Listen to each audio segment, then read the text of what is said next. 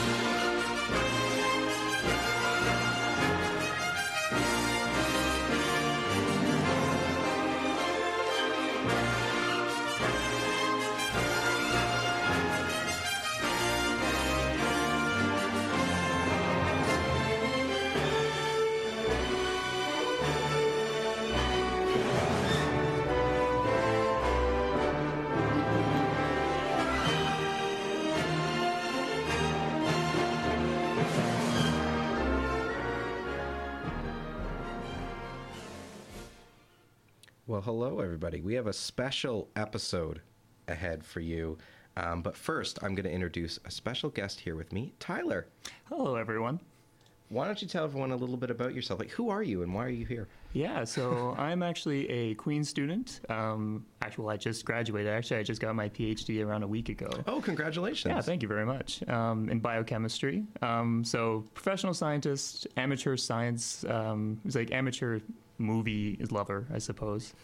And so I was like, I have been emailing you guys pretty regularly every so often. And when I got the chance to come on and talk about one of my favorite topics, Star Trek, I jumped at it. So here I am staring this microphone in the face, and it's very intimidating. I just forgot, though. I brought a communicator that I'm going to wear. Oh, look at that. People can't see me because this is radio, but I just put on a Star Trek communicator. So there you go. I forgot to put it. I was going to put it on a few seconds ago, and I completely forgot. Well, it looks great. I can assure everyone listening at home, it's the real thing. It's the real thing. So welcome, everybody, to Screening in Kingston. This is a very special episode, another themed episode, just like we did last week, but this time we are focusing on Star Trek and the wide world that Star Trek is, including 13 movies spanning from 1979 to 2016. Long time. Yeah. And the TV show, aired even earlier than the first movie. So, there's a lot to talk about. And if you're thinking, okay, I'm not a Star Trek fan, I don't like Star Trek, I've never even tried it, which most people who say they don't like Star Trek, they've never tried it. Definitely. There's still something you're going to get out of this episode because we are going to talk about where we think you could begin and start if you were really interested in trying. And worst case scenario, you're just going to come out of this with maybe an understanding as to why it's such a phenomenon. Yeah, for sure. Which I think is fair. So we're going to do that. And then we've got some headlines that Taylor did send in, even though she isn't here. Taylor has left a message for me to read out to everybody. So I'm going to do that now. So Taylor says, "Hello, dear listeners. I'm so sorry that I'm not joining today's episode, but know that you are all close to my heart this afternoon. This past weekend, I saw Us, and it was a great follow-up to Get Out, despite some unneeded exposition." She puts in brackets, "Filmmakers need to give audiences some credit. I'll be back next week with more reviews and headlines, but until then, go see some movies. Love ya, XOXO." So that's Taylor. She saw Us. I also saw Us this weekend. Oh, yeah? And I just still don't know what to think about it. I've been processing that movie for days, and I still just don't know what to think about it. No, it's really high on my list right now. I loved Get Out when I saw it, and I like the sophomore slump, or when the director makes a second movie and it doesn't hold up to the first. I'm very wary of it, but the reviews have been so good. I'm actually pretty excited to go see this one. Yeah, I don't want to say anything just because it's that type of movie. I think you just have to go experience it and then make your own decisions, because there's so much that could be said about that one. Okay, so Taylor will join us next week. She did send in some headlines, though, so we will get to those near the end of the show. But, as I said, we're going to talk about Star Trek today, and we're going to talk about several of the movies. I don't know if we'll necessarily deep dive into all of them. I think we'll probably touch upon most, if not all 13. But really, we just, I think, and I'm only going to speak for me, and then Tyler, I'll let you kind of speak to where it comes for you. But this episode is from the heart for me. I mean, Star Trek is something that I was exposed to as like very young. I don't even remember when I first started watching Star Trek, but I'm pretty sure it's the minute that you are able to process television, my parents put on Star Trek. So I was pretty much hooked from the beginning. Star Trek has been something that means so much to me because it goes beyond just television. It's looking at the future in a way that at the time was never really done, but also I think has really never been replicated. I think Star Trek is a hopeful look at the future for what humanity can be. I think Star Trek has so many lessons and thoughts in it that I'm still to this day shocks me that people don't flock to it more often. But with all the problems we have in our world, think of all the different things that you've seen that things that people do for gender rights, for race rights, for the environment, for any issue you can think of. Star Trek has been tackling that since the 70s. Yeah. It's been tackling it and doing it in an exceptional way since the 70s. And that is what boggles my mind about people not liking Star Trek. It should be the thing we study all the time. Just Gene Roddenberry's outlook and what he thought could become, and the things that have come to fruition from his original stuff.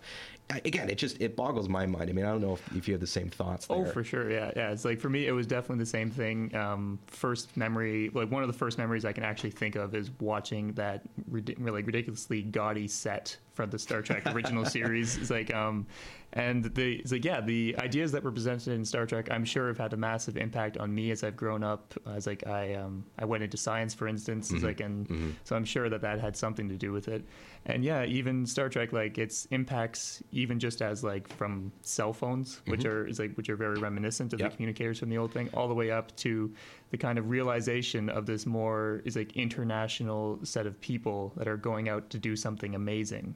Whether it's like, and that's been pretty much the ongoing theme and trend that's kept a lot of these Star Trek properties together, whether they're in television, movies, maybe up until recently when they kind of diverged a little bit into some other things. But I think we're going to talk about that a little bit later. Yeah, and I think that you bring up a really good point. I mean, beyond the cultural and social issues that are devised in there, the new technologies that have been inspired because of Star Trek. I mean, they've been working for years on the idea of some of the medical things they talk about. The idea of a syringe that doesn't break the skin, and it's more of a dermal shot that you get, is something that Star Trek introduced a long time ago.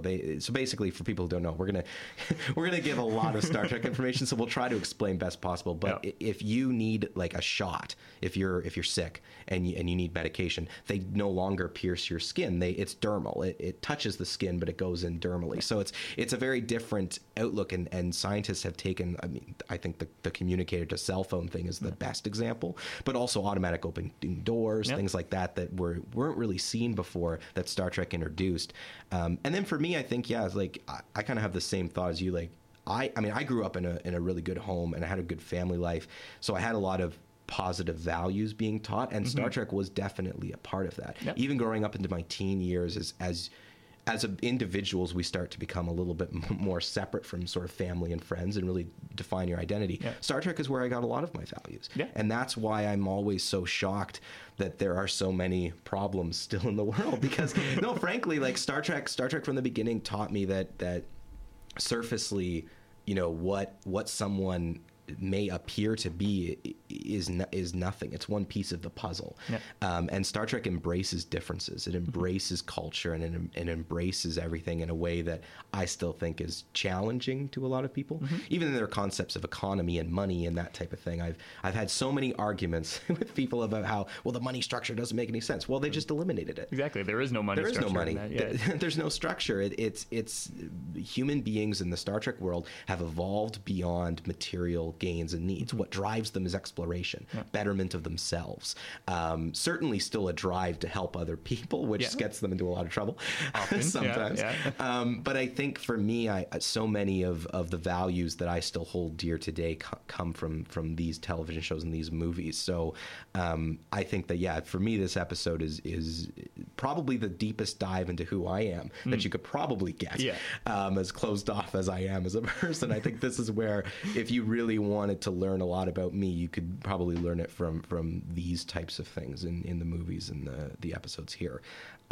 So any just before we dive into this, any other early memories you can think of being blown away by specific movies or episodes, or any favorite episodes that come to mind from any of the series that you really like? Yeah, so for the episodes, let's see. I remember that I watched a lot of the original series when I was a kid and didn't discover The Next Generation until I was a teenager, and then the other series like Deep Space Nine and Voyager not until I was in university. And so it's like those ones have been spread out a lot more.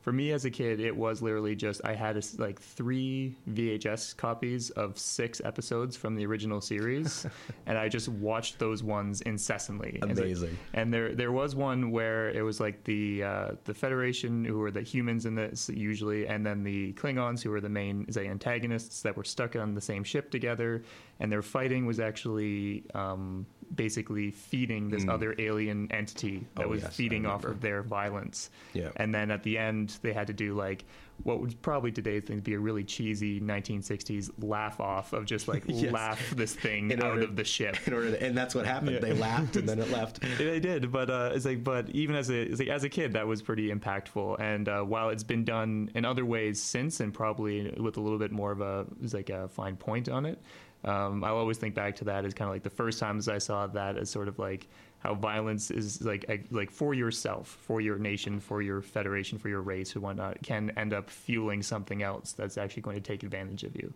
Yeah, and I think that those types of lessons are in that thing. And again, this is what I like about Star Trek. As much as yes, that's cheesy, but Star Trek deals with issues through metaphor and allegory, and almost it's been compared to Shakespeare. Yeah, almost a Shakespearean dramatic. Yeah. Exactly. Yeah. It's a dramatized way of looking at things, but for you and me, we might be the type of person who's like, oh, we love Star Trek and we're into it. For people who are a little bit not there yet, everyone experiences life at different levels, and some people just might not be there in their mind's eye to accept certain things.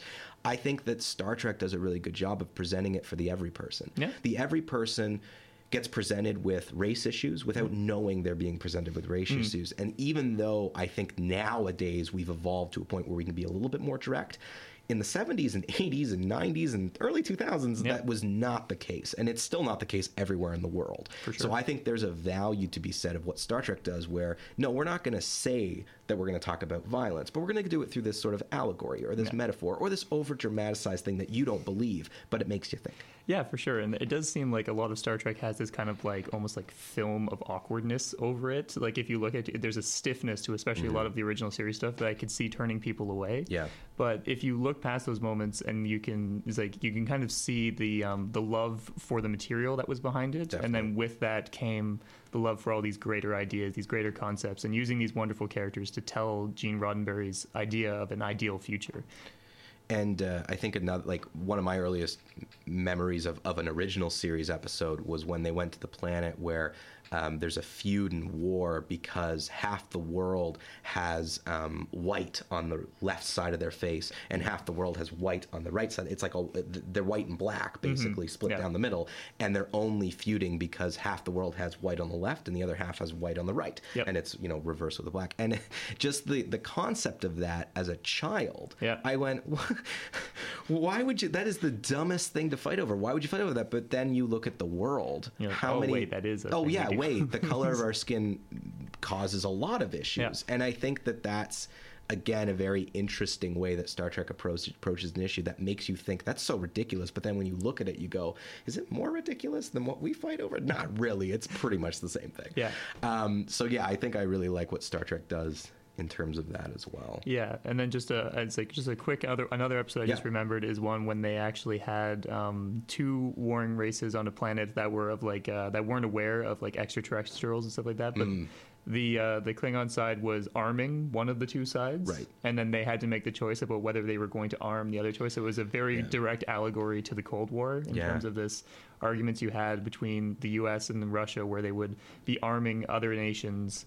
It's like in order to basically fight their war for them. It's like and wondering what was the correct choice of action in that case. And what I like about Star Trek is they don't always give you an answer. Yeah. You don't leave every episode going, "Yep, that was the correct choice." And there we was made no it." satisfactory answer at the end of that. No. It's like, it was a very sad ending to an episode. And Yeah. it was like, I didn't understand it as a kid, but now I get it a little bit better. I Well, think. and that's again, you're going to hear me say that's what's so great about Star Trek a lot, but that is one of the other things that makes Star Trek so amazing is through all its movies and all its TV series, which I think there's been 5. There's Discovery is the 6th television series, I think. Yes. Yeah. And then 13 movies. Is they don't always present you with a solvable problem, which can be frustrating as someone listening and watching something for entertainment. But I think Star Trek does a really good thing of saying, like, sometimes there isn't a right answer. There's just decisions. I know one of my favorite episodes of Enterprise, which is the one you said you it's haven't a blind seen, spot for me. is this episode where they basically Enterprise takes place before Kirk, before really the Federation was established. It's just the first human ship to really go out there. And they come across a species that has 3 genders. And the third gender is utilized pretty much only in the reproductive process. So when basically 2 of the people want to have a baby, they require an enzyme from this third gender. But the gender is looked at as kind of a lower life form in society, even though medically they're pretty much the same. So there's this huge thing that happens, and I'm not going to go into huge detail. People should just watch it. It's called Cogenitor, in case anyone's... Enterprise is on Netflix, and the episode is called Cogenitor. Where basically one member of the crew takes this individual under this third gendered individual under their wing and is like, I'm going to teach you how to read and write, and I'm going to show you all these things. And then they want to leave their society, which causes this whole issue.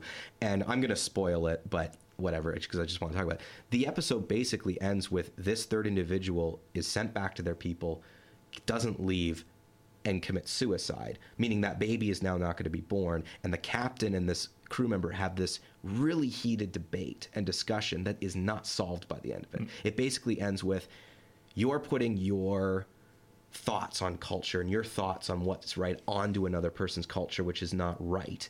But also, I don't know if I was in your position what I would do differently. It's just one of these things where they're just angry. The captain's just angry, but has no... because doesn't even admits, I have no... He says, that one of the lines is, I have no idea what I would have done in your position. Yeah. And I think that, again, is the power of Star Trek. It presents a cultural issue, an issue in discussion about gender, an issue in discussion about rights of individuals, but also throws this veil up as like, yeah, but you don't understand this culture. You don't know what it means there. And they don't, and we don't as listeners. We don't get enough of it. So it's really interesting. You snap to a conclusion, but then we'll look at what that action did. So again, that's long story short. That's one of the other reasons. I know I'm getting really geeky with this. No, for sure, because that is like the foundation of the Prime Directive, like the main thing in Star Trek that is like you shouldn't interfere with other people's the natural development of any culture. Yeah, and it's like the cutoff for that is, I guess, once they have faster than light travel, then at that point you're gonna discover what's out there. Yeah. But and that's where the thing about the Prime Directive is. Once they have faster than light travel, okay, you're part of this bigger society. We can teach and learn from each other. But Star Trek does a really good job, and colonialism is discussed in Star Trek a lot, especially Heavily, in Next Generation. Yeah. And they handle it as well with, I think, fantastic. They show the downsides of it. No. They show the issues with it. They show the damage that has been done to Earth because of colonization, and also in the vast universe. So again, they're presenting Starfleet as we've learned from that. So we have this directive, but once someone's part of a community, we try to learn from each other. It's not us teaching someone else. It's you teach us, we'll teach you, we'll learn from each other. It's cooperation. You can keep your culture, we keep ours, and it works together. But then these little issues pop up, and that's, I think, what makes the show so interesting. for sure, yeah. So enough about that. We're going to dive into the movies. We've talked about the TV show enough. We're going to dive into the movies. And I thought it would be good to start with our favorite movies. We both presented lists. We've read them out on air. People know them, but we'll remind people of it. Your number one Star Trek movie is The Undiscovered Country. Yeah. Mine is The Wrath of Khan, both from the original sort of 6 series movies that came out in the sort of 70s and 80s. So I thought we'd start there. We're going to talk about those 2 movies, and then we'll move on from there to talk about, if people are new to Star Trek, where should they begin, and then we'll touch upon some of the other movies. So do you want to start with Undiscovered Country and give us a quick plot synopsis? What is that movie about, and then kind of dive into it? Yeah, for sure. So we've already kind of talked about how there's the Federation and the Klingons, these 2 kind of warring factions, and throughout the entirety of the original series, the 2 of them are at war pretty much, or at least in a state of like uneasy peace. The Federation is supposed to be like pretty much an allegory for the U.S. at the time, while the like Klingons were an allegory for the Russians. The Undiscovered Country is the movie where these 2 finally break down what they call the neutral zone, the stand-in for the Berlin Wall, the idea of the barrier between the 2 of them. They break that down. They agree to cease hostilities. And so the fact that this movie came out in 1991 means it was quite potent. It was only a couple of years previously that the Soviet Union had disbanded. And so this movie was all about how like even the characters that we've grown to know and love, and we think of them as these beacons of all the things that Gene Roddenberry had said about goodness and like in justice and tolerance, how they still have these like prejudices and biases against their enemies that they've been fighting for so long.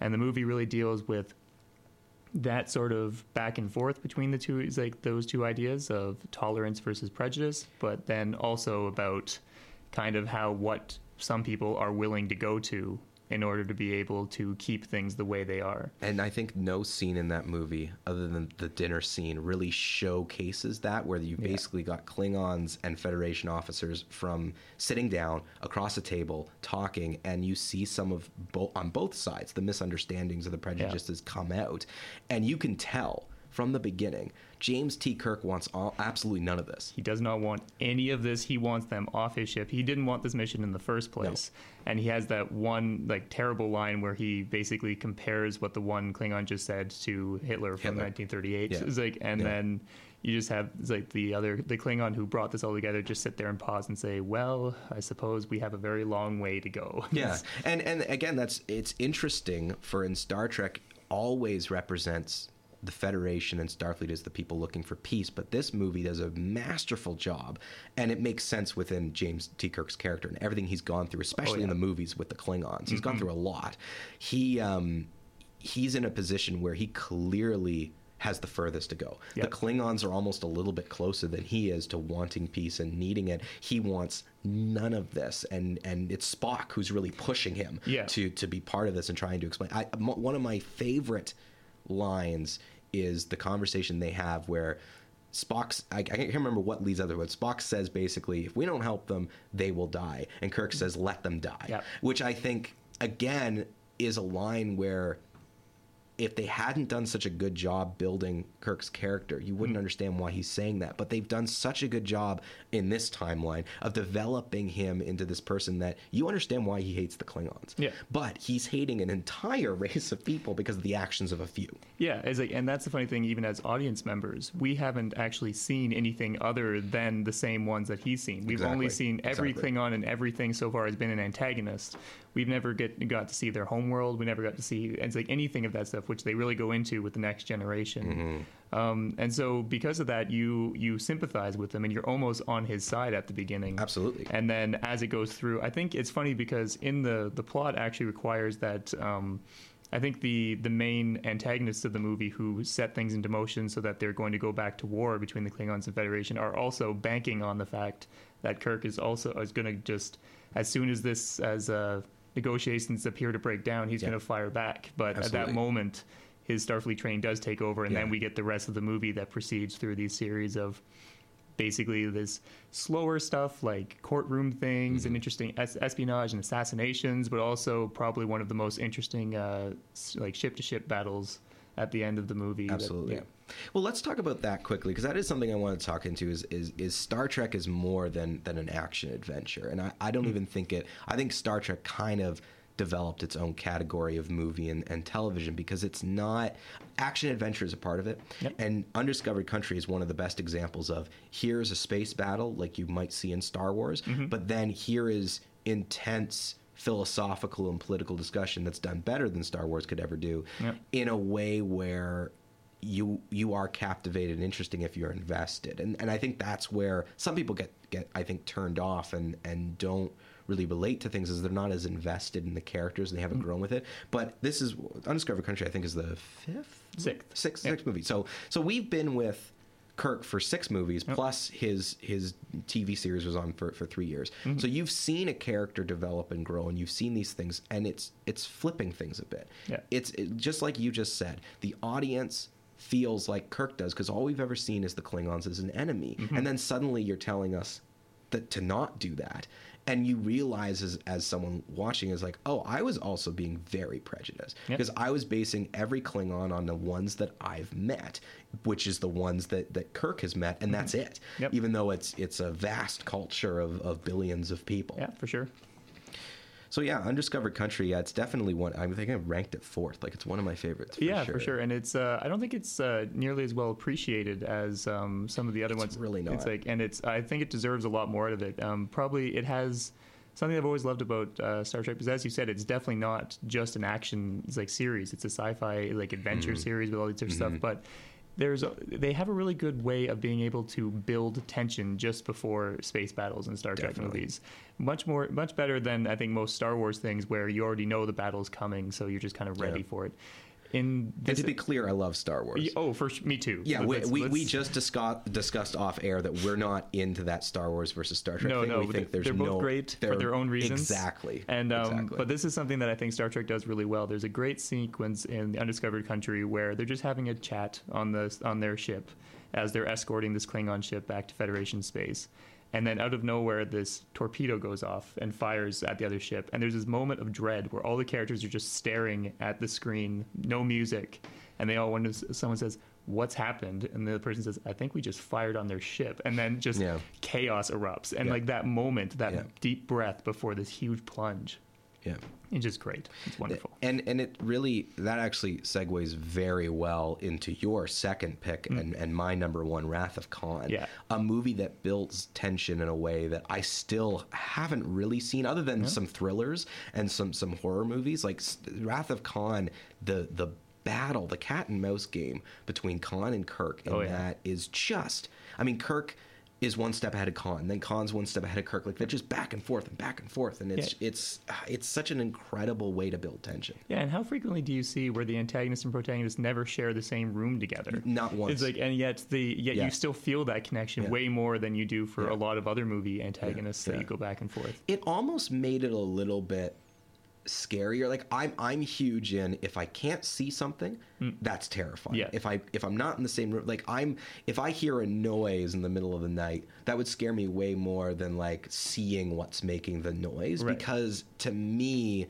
my imagination is so much worse than what could happen. So to be in a position, put yourself in Kirk's position, to have a voice from a communicator or a voice from a screen antagonizing you and causing such pain throughout this movie is way more terrifying than a fist fight. Oh yeah, the two of them. Yeah, not that wouldn't have been great. It's just they were both aging at that time. Well, they gave it to you in Search for Spock anyway, only with Christopher Lloyd. And yes, exactly. Yeah. So I think for me, Wrath of Khan, it's my favorite just because it's one of the ones where I like to show people that one near the beginning of their entry into Star Trek, because I think it's a movie that is universally accepted as one of the best Star Trek movies. It has a villain that you can kind of relate to where the villain's coming from. It's not just a faceless villain. It's a villain with a backstory and an interesting one.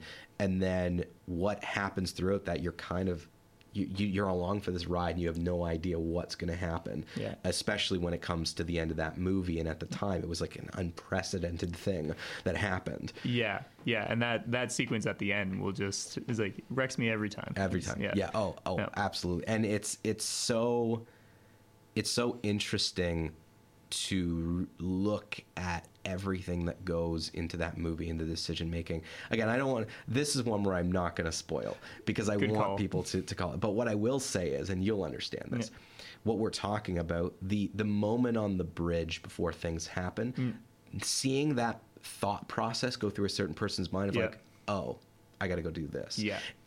You can catch it, and the fact that the film is so good that you can see a character without speaking, you see something change in them, and they leave the room knowing like they just got some sort of idea or get some sort of acceptance of, I know what I need to do, was...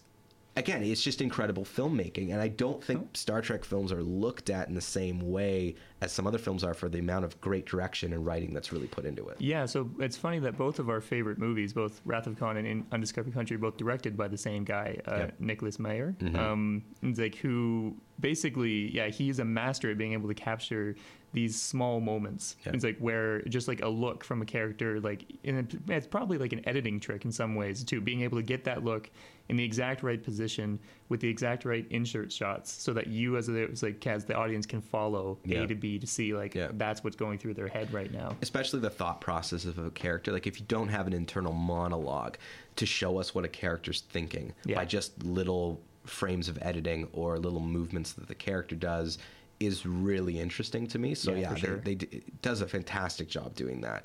But I think like Wrath of Khan for me, if people are looking to start in Star Trek, that's one of the areas I would say to begin with, because I do think the movie itself holds up as a strong movie, even if you take the Star Trek out of it. Yeah, and it helps that the director at the time wasn't really that big into Star Trek, so when he entered it, so he basically like worked a lot of things back from the ground up. The uniforms are completely different at that point. The military style that he like attributes to Starfleet was not really present at the beginning before that. So in a lot of ways, he was reshaping it to fit his own wants. So then it kind of works for an audience coming in without the background of the original series. You can just kind of walk in and see what he's made. And I think that, if you are going to begin into Star Trek, there's sort of 2 points that I'm thinking of people should begin with. Probably the 2009 J.J. Abrams movie. And then I would say like Wrath of Khan. Like that would I know they're like so far apart and certainly thematically different, but to me, the power Star Trek has, and I'm going to do a quick TV reference back to the Next Generation. If I were to say, okay, you're going to start with Next Generation, I would show people The Best of Both Worlds Part 1 and 2, and the episode that precedes it, or that comes after it, called Home, where Star Trek can go from here's an action adventure with stakes to here's a story about family and identity and who you are. And that's, to me, the power of Star Trek, is it can tell multitudes of types of stories, even within each, the Wrath of Khan and Undiscovered Country are 2 very different story. There is no ambiguity that Khan is a villain in the Wrath of Khan. Yeah, for sure. Undiscovered Country it's just all ambiguity. There's no sense on where you stand, and that's why it's called the Undiscovered Country for a reason. There's a sense of discovery within yourself, within the way you think that's happening in the Undiscovered Country. In Wrath of Khan, it's essentially a game of cat and mouse with a bad guy and a good guy. Yeah. And I think that, to me, that's what's so interesting, and again, saying what's so great about Star Trek is that can show you these multitudes of things and it still fit within the world. For sure, yeah, and it's great, as you were saying, that at one point that like Star Trek kind of has its own genre in a way, and it's kind of, or at least it's defined its own particular set of genre. But at the same time, it also plays around with different genres. So Wrath of Khan actually has like a pretty strong horror element to it because of the weird earbugs that are present in it, which terrified me as a child. And still do to this day. I remember feeling some of the most anxiety and fear in a movie ever when I went to see First Contact in the movie theater. Yeah. Like the Borg at that time was the scariest thing I could think of. Yeah. Because it's essentially a zombie, but a way smarter zombie. Yeah. The idea that Star Trek can do that, where I as a kid, there are scenes in Star Trek that in that movie that I had a real hard time watching as a kid. I mean, I love First Contact. Yeah. It's up there as one of my top movies, but I think going in the theater, I had that same feeling of that horror element was definitely there. For sure, yeah. The Borg are terrifying, and they were probably one of the best species additions that the TNG made from the original. Absolutely. Because they add this whole other layer about the collective versus individuality that really works well in the Star Trek themes. Yeah. And First Contact does a good job with putting that forward through, especially because they had the budget at this point to make the Borg look terrifying. Yeah, absolutely, and they did a great job with it. Yeah. So what we're going to do now is quickly move through a couple of the other movies movies. I'm going off kind of our top list that we put together, but I want to only touch upon a few things because I do think to help with people who don't know Star Trek, I think it would be good to touch upon the different types of movies. So we've been talking primarily about the original 6 movies, part of the original series that are kind of connected. Then the Next Generation has 3 movies of its own, and then we get into the newer ones that most people are probably more familiar with, the J.J. Abrams Star Trek Into Darkness, Star Trek Beyond. So before we get to there, quickly going through this, I do want to talk about Star Trek Generations, Star Trek First Contact, and Star Trek Insurrection, which are the 3 movies that have that's Patrick Stewart and Jean-Luc Picard and their series. So give me your general thoughts on those 3 movies, just in general, and then we'll touch a little bit more on them. Yeah, for sure. So as I said, I discovered The Next Generation much later than the original series, but I grew to love it almost as much, if not more. The show especially. The show was amazing. It had such great ideas and a much more, I would say, refined palette for what it was looking at, as opposed to the original, which could kind of be a little bit blatant at times. TNG was a little bit more refined in the way that it looked at things. The movies, because of that reason, I think I had a little bit of a hard time enjoying the movies as much as others have, simply because a lot of them do feel like action movies with a rather elder cast. It's and it never really is also because they have a wonderful ensemble of people it's a ensemble cast of people, and for the show you can focus on Riker for an episode, you can focus on Deanna Troi for an episode. For the movies, it pretty much always has to be, because you don't have time for all that, every other character usually gets set playing a bit part on the side, and then you get Patrick Stewart as Picard and Brent Spiner as Data, the 2 favorites, who get all of the growth in each really movie. There. And I forgot to mention Nemesis in there, which is the 4th movie of that. So really those 4 movies are really the journey of Data and Picard for the most part. And in the original series, it was always Spock, McCoy, and Kirk, that 3 for sure. But that was always the series too. But that was the series too. And you're right, you bring up a really good point. Star Trek Next Generation had such a great ensemble. You had an episode about Geordi, you had an episode about Worf, you had an episode about Deanna Troi, but in the movies they do become side characters, especially Geordi. Actually, Geordi doesn't get to do anything in the movies. Between the first and second movie, he goes from having a visor to these implants, a complete change that is pretty much just and that happened. And then that happened off, which could have been a really good. It could have been thing. a great. It could have been a great episode for sure. I'm not sure if it would have made a great movie, but it would have definitely been a good episode. Some of the complaints that I think come in about the Star Trek The Next Generation movies are they tried too hard to make it action movies. I mean, again, I think the biggest exception in there is I think First Contact is a phenomenal movie. Yeah, I think if they're all trying to become action movies, First Contact succeeds at being an actual decent action movie, as well as a meditation on a lot of the other themes that we go through. And I mean, you ranked the others except for Nemesis quite a bit lower than me. You ranked Nemesis as your 9th favorite, mine in the 11th. But the other Generations and even Insurrection, I ranked a little bit higher, but we're still around the same area. I think for me, Generations was a really good kickoff to the movies. It was what I wanted from the TV series to the movies. And then First Contact was very good. So I do this thing with some movies, like the first X-Men movie and the second X-Men movie, where I loop them together. Where to me one couldn't exist without the other. Right, so that makes sense. To me, Generations and First Contact are really good as a tandem. And then Insurrection, I felt like they started to lose their way a bit. And then you liked Nemesis a little bit more than I did. I just felt Nemesis, you could tell that it's over. Talk about aging cast. I was like, you can tell they're really over at this old. point. Yeah, it's done. Yeah, it's I think part of it. I think it can all be brought back to the climax of both movies for me. So the climax of Insurrection. I'm not going to give it away, but one of the things is in it is that Patrick Stewart, which is a great actor, phenomenal. Loved him in this series as well as the X-Men series, as well as Green Room, which is another great movie he was in a little bit recently. Wonderful actor. There's a portion in Insurrection where he's literally wearing a John McClane tank top and climbing up a ladder with a gun strapped over his back, and I'm like, what has happened here? He's just too old to do that. And this shouldn't Picard, be happening. I mean, Picard could do a lot of the same physical things as Kirk, but he's not Kirk. Picard and Kirk were so different. Picard was way more of a negotiator, way more philosophical issues. What I liked about Insurrection was the idea of Picard versus the Enterprise. Oh, the Federation. Federation, yes. The Federation versus Picard has always been a theme of the television show, and they brought it back into Insurrection, is Starfleet's making decisions that Picard doesn't agree with. Because, so just to clarify for people, the Federation is basically the large body that everything's a part of, and Starfleet is like the military and exploration aspect of it. It's like the military versus the government. Starfleet has its own government and sort of structure within it, but it reports to the Federation. Sometimes they go rogue,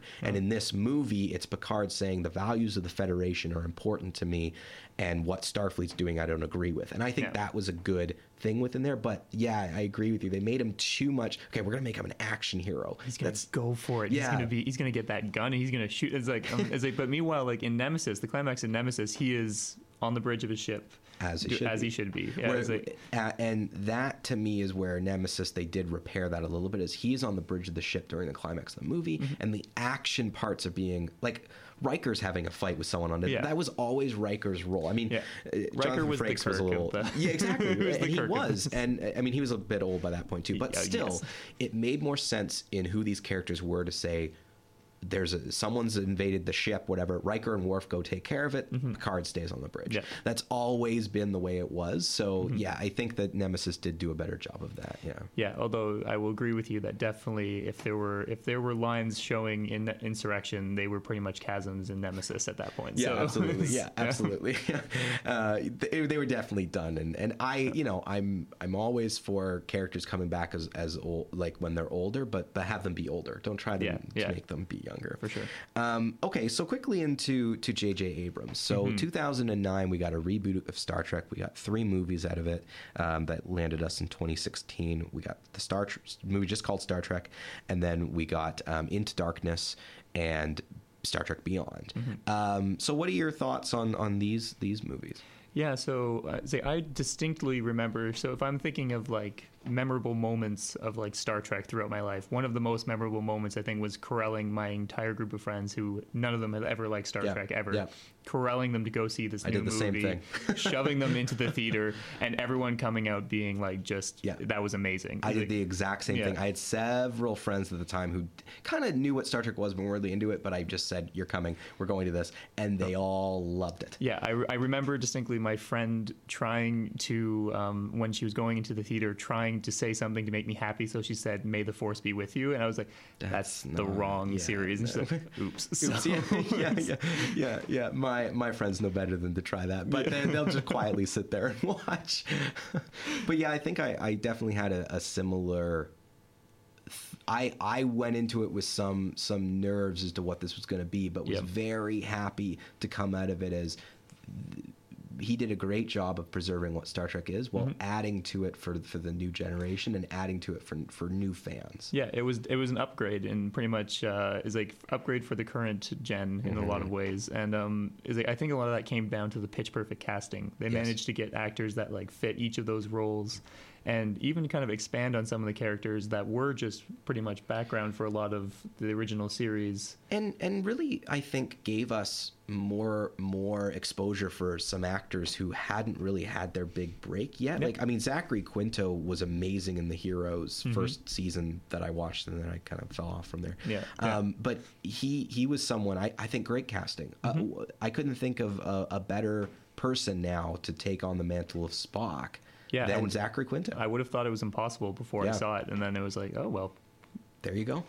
Well done. Yep. And then even in a lesser role, John Cho, who I only knew is that creepy guy from American Pie, suddenly, I mean, he's done so many amazing movies, and Searching was one of my favorite movies from last year that stars him.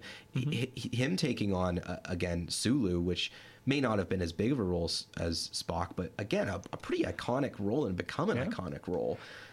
He did a great job with that. For sure, yeah. And so I left that movie with one of the first feelings I've ever had of looking forward to a sequel, was they had actually done this. They'd set it up in such a way that I'm like, you've done it. You've broken yourself from having to draw from the old stuff. You've set yourself out into space, second star to the right, straight into morning, all that stuff. And then what's going to happen next? And so talk about what happened next, because you have some strong feelings about Star Trek Into Darkness. I have some very strong feelings about Star Trek Into Darkness, and they're not of the positive variety. Okay, so before we dive into that, because I want to talk about it too, because it was my least favorite. Can we at least agree that they gained back some of it with Beyond? 100%. I really enjoyed Star Trek Beyond. I love Star Trek Beyond. Okay. I was like, this is the sequel that we should have got at the end. And I was skeptical from the first trailer. I was worried about Star Trek Beyond. The fact that the director of Fast and the Furious was going to be doing this was a little bit nerve-wracking. What is going on? But I have to tell you, and if out there people, there's been lots of negative reviews of Star Trek Beyond. It's worth watching. Yeah. I really enjoyed that movie. 100%. There is like, so we can agree on that. Yeah, we can 100% agree on that. I think that Star Trek Beyond should have been the sequel to Star Trek 2009. Oh, for sure. Also because it kind of worked well is like with the thematics. The first one was about Kirk trying to earn his position at Starfleet. Beyond is about him kind of wondering, did I even want this, or did I just take it? And I loved that arc for the new Kirk. So I love good. the way they did that, and I just love his opening sort of captain's log at the beginning of Star Trek Beyond, where he talks about how everything's becoming episodic and everything's becoming the same thing. It's like, I see what you're doing. I see what you're doing, but in such a brilliant way. It's so good. Of course, so that would good. happen if you're in space and doing the same thing over and over again. Yeah. They did such a great job with that. Oh, for sure. So Star Trek Into Darkness, go into it. Why don't you like that movie? Okay, so it's going to be hard to talk about this without spoiling kind of one of the main. Let's give spoiler. Okay, so we're spoiler alert for Star Trek Into Darkness. Yeah. We are going to spoil this because I think it's fair. So if you don't want to hear anything, come back in 5 minutes. Fast forward the podcast in 5 minutes. Mute us for 5 minutes, and then we'll be back at 3:15 with our final segment. But we're going to talk for 5 minutes. We're going to spoil. Go ahead. Okay. So Star Trek Into Darkness, one of the big things that happened during the big marketing push for it is everyone was saying that Benedict Cumberbatch, who was playing the antagonist, was going to be playing Khan. Mm-hmm. It's like the antagonist from Star Trek 2. Aside from the fact that Khan Noonien Singh is obviously not a pasty white guy, Yep. as like excluding that, yeah. I was not on board with that simply because we don't need to retread what we've already done before. You've set yourself out to boldly go where no one has gone before, not boldly go back to the second movie. Mm-hmm. So I was not pleased with the choice to actually basically recycle things from the previous ones. The other problem is that they recycled a story that was supposed to be about Kirk realizing that he's getting older and that there's like the things from his past are coming up to haunt him, and they recycled it here so that when Benedict Cumberbatch says his name, I am Khan, Kirk, it means nothing to him. Yeah, absolutely nothing. He doesn't know. It's like it means something to the audience, but it means nothing to him. Mm-hmm. And so then his story is supposed to be one once again of trying to figure out, has he earned the captain's chair? And so instead of earning the captain's chair like you're supposed to, you sit on the bridge, you do what Spock does in the movie. You basically come up with the plans in order to be able to save your ship. He earns, in quotations, the captain's chair by doing what Spock did in Wrath of Khan, which we won't get into. Yeah. And it's like, but it all comes down to basically this rehash of something that really you had the chance to do something new, and you just decided to go back and do something that we've already seen before and we've already seen better and more emotionally potent.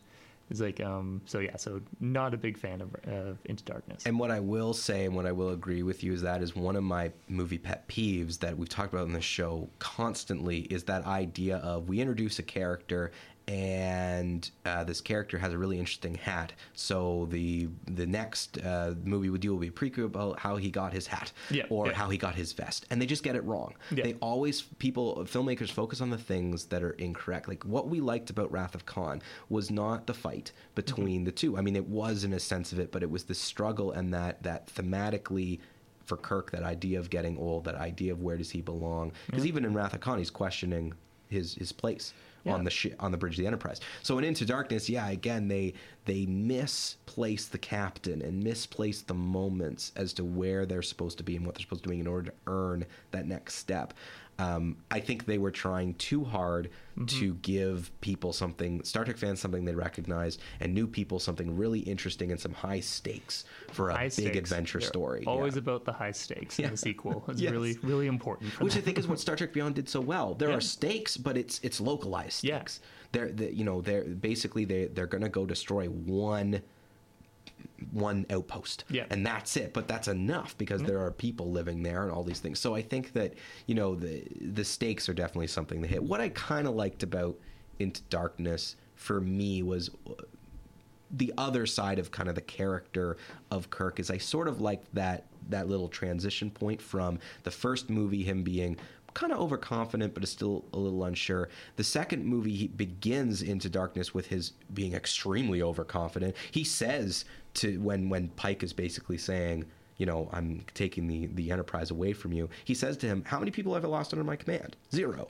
Yeah. And he's saying that is the only important point, which is an important point. But again, he's got this sense of, I've never lost anyone under my command. I know what I'm doing. I'm very good at it. And he gets that stripped away from him very quickly. And I think that was an interesting thing for me. Is to me, it does help explain his transition into Beyond, where he's now questioning, do I even belong here? I think he needed to have...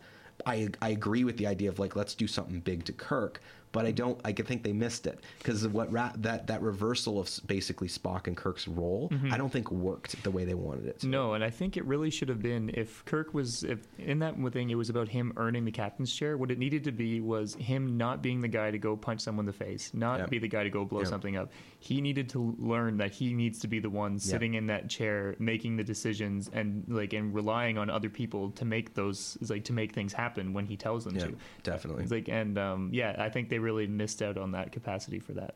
So to wrap up our Star Trek conversation, which has been great, where would you say you would suggest to someone who's never watched Star Trek but maybe wants to give it a shot, where do you think they should begin? Yeah, so weirdly enough, I'm actually almost in the exact same position that you are, that I think the best way to get someone nowadays interested in Star Trek is to start with the J.J. Abrams Star Trek 2009 and then immediately go back and watch 2, 3, and 4 from the original. Definitely. Especially they work together really well. They work together really well as a trilogy. It's like you also get the setup of like Spock Prime, as they call him. So you were introduced to this character. You can go back and see what he's like. You watch 2, 3, 4, skip 5, watch 6. And then jump back to Star Trek Beyond, and it actually makes this nice little bookend on both sides of it. I really like that, and we will send this out on our social media. We'll get, you're our official Star Trek correspondent, so we'll get this is the order you watched it in. I really agree with that jumping back to that sort of little mini trilogy that's within the 6 movies, because I think they work really well together. They do, and I think that it is a really important thing. Like, let's get introduced to Spock Prime in 2009, Leonard Nimoy playing him, and then let's go learn a little more about him before we dive into Beyond again. Yeah, and then you get all that, and especially because Beyond, at that time in the real world, Leonard Nimoy had just passed away, and so they have a very nice send-off for him in that movie, and so it works well to almost bring the entirety of the series around the character that we all kind of know. Definitely. And then outside of this, go and watch the Next Generation television series, because it's just amazing. Absolutely. Yeah, and I totally agree with you. I think that Star Trek 2009 is a great place to go. Wrath of Khan is a great place to go from there, but then watch the Star Trek Next Generation series. It'll make you appreciate the movies a little bit better. And I do think Star Trek First Contact is, if you're looking for a really good action adventure with a bit of a horror twist to it, watch that with friends on a Friday night, because you'll have an amazing time. It's a good one to choose for sure. Well, there you go. So that's our Star Trek part. We are going to do Not a Great Plan, because Taylor did send in headlines, and you're gonna help us with this. Wonderful. And give your insights on some headlines. But that's been our Star Trek talk. So thanks for doing this. Oh, no worries. And that was Tyler, our official Star Trek correspondent. So now we're going to go into Not a Great Plan.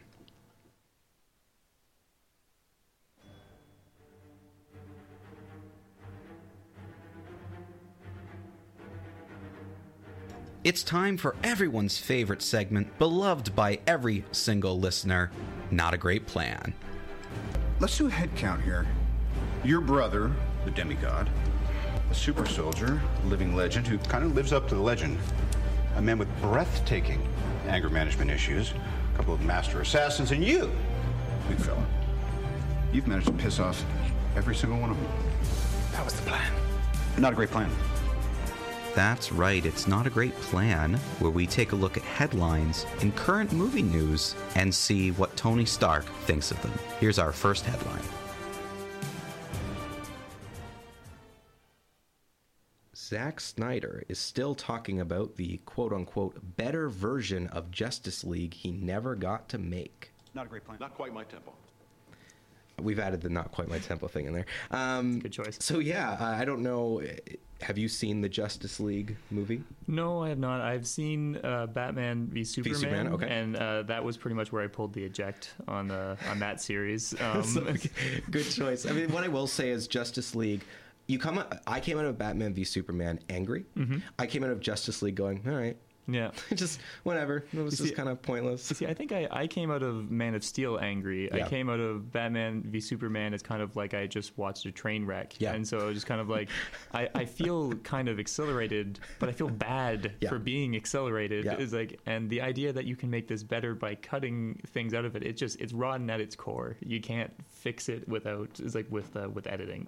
Yeah, and I don't think Zack Snyder is the right person. I'm sorry to say. Like, I think there is no better version of Justice League. I'm sorry, Yeah. there isn't. I think Zack Snyder is would have been an amazing director of photography because he has an amazing eye for for that. So cinematography is great. I've never not thought his movies are pretty, but Yeah. actually constructing them as a story, Yeah. that remains to be seen. Yeah. Sorry, Zack Snyder. The next headline is, on second thought, maybe we'll just skip putting Deadshot in the next Suicide Squad movie. Huh? Not a great plan. Not quite my tempo. I didn't know how to do that. Read other than that. Yeah, so I get Taylor had reported a couple weeks ago that Idris Elba was going to be taking over from Will Smith in the next Suicide Squad movie as Deadshot, but then it was just reported, nope. That's not happening. So I don't know if you've seen any. Did you see the first Suicide Squad? I did movie? see the first Suicide Squad. Yes. Yeah, so I don't know where they're going from here now. I guess it's just a whole new cast with James Gunn directing it. Yeah, I think it's like really I aside from probably as like Harley Quinn from the first one, I don't find myself really like connected to anything from that first movie. If they can get rid of everything and start new, like Scorched Earth style, then I'm all on board. Yeah, for that. me too. Yeah, fun. I mean, I really did enjoy like some of the characters. Like I thought Harley Quinn and Deadshot were kind of the best part of that movie, but sure. I think starting from scratch, there's no problem there. Yeah. Next headline: China censored Bohemian Rhapsody's LGBTQ plus content so heavily that the film no longer really makes any sense. Not a great plan. Not quite my tempo. I'm sorry for laughing. I'm laughing at the way Taylor wrote that. The film no longer makes any sense. Yeah, of course it doesn't. It didn't make sense to start with. Yeah, like if you take that out of it, then the movie has lost literally what is that story? I don't even know. Like it's what the story was beforehand is so hard. I wasn't a very big fan of Bohemian Rhapsody. It's like, and I didn't think they told that story especially well. I can imagine by removing that, then it's any legs that it had to stand on are now just being effectively crippled. Yeah, that's just you take that out of it, then I'm never going to quite understand that censoring things in that way. But again, I think in this particular case, I agree with you. You're taking away everything it has left. Literally the only things it has left. The next headline: the TLC story could be coming to Broadway. Not a great plan. Not quite my tempo. So TLC is getting a movie and now a Broadway musical, I guess. I don't even what is the TLC story? Is that I thought this is the band, but maybe sometimes Taylor does throwbacks to things that we've talked about before. So I don't know if she means a story or if she means TLC, because that's the band, right? Don't Go Chasing Waterfalls. Isn't that like a thing? Okay. Yeah. See, when it's like TLC to me means the learning channel. So like the old channels that used to have like Trading Spaces and all those like old reality shows and Honey Boo Boo and all that stuff. No. Okay. So it is about the band. Yeah, Don't Go Chasing Waterfalls. Do you know what that song is? I do. So yeah, it's like, so that's that makes them, isn't it? That makes a lot more sense. Or is that somebody else? I don't know. Anyway, it looks like they're getting a Broadway musical. I don't know. Oh, cool. We've got one more headline. We're going to get to it.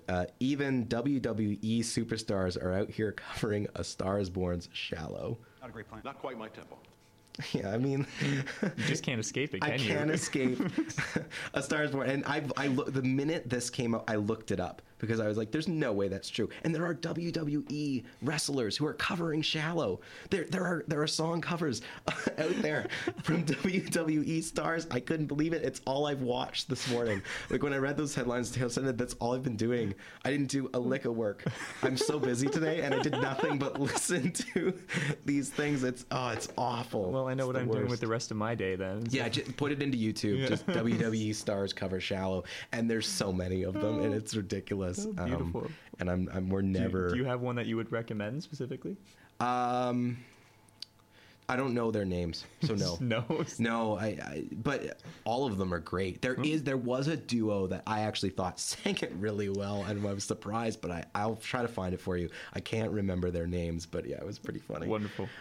So we're about at the end here. I hope people got something out of this episode. I really do think that Star Trek, I mean, for me, it's such a personal thing, but I think there's so much denseness within this world, and I think it is something to dive into, especially if you're looking for that glimmer of hope, or you're looking to see what could we become, even as a person individual. Society is so big and there's so many factors.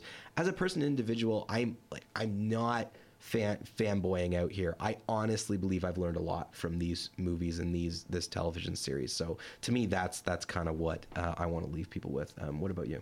For sure, yeah. It's Star Trek's been a big part of my life. It's like pretty much a touchstone for me, for not just being from science, from being a person, but also learning film language. It was one of the first things that I ever watched consistently over and over again to actually get myself acquainted with what it means to tell a story through film. So totally. I really enjoyed it. And I really enjoyed talking about it. So thanks for having me on. Oh, and thank you for coming. And that was Tyler, our official Star Trek correspondent. Next time we have news, you'll be here. I'm getting to get business cards made and everything. Absolutely. It's going to be wonderful. Well, thank you so much, Tyler, for coming. You were great. And for everyone else, live long and prosper.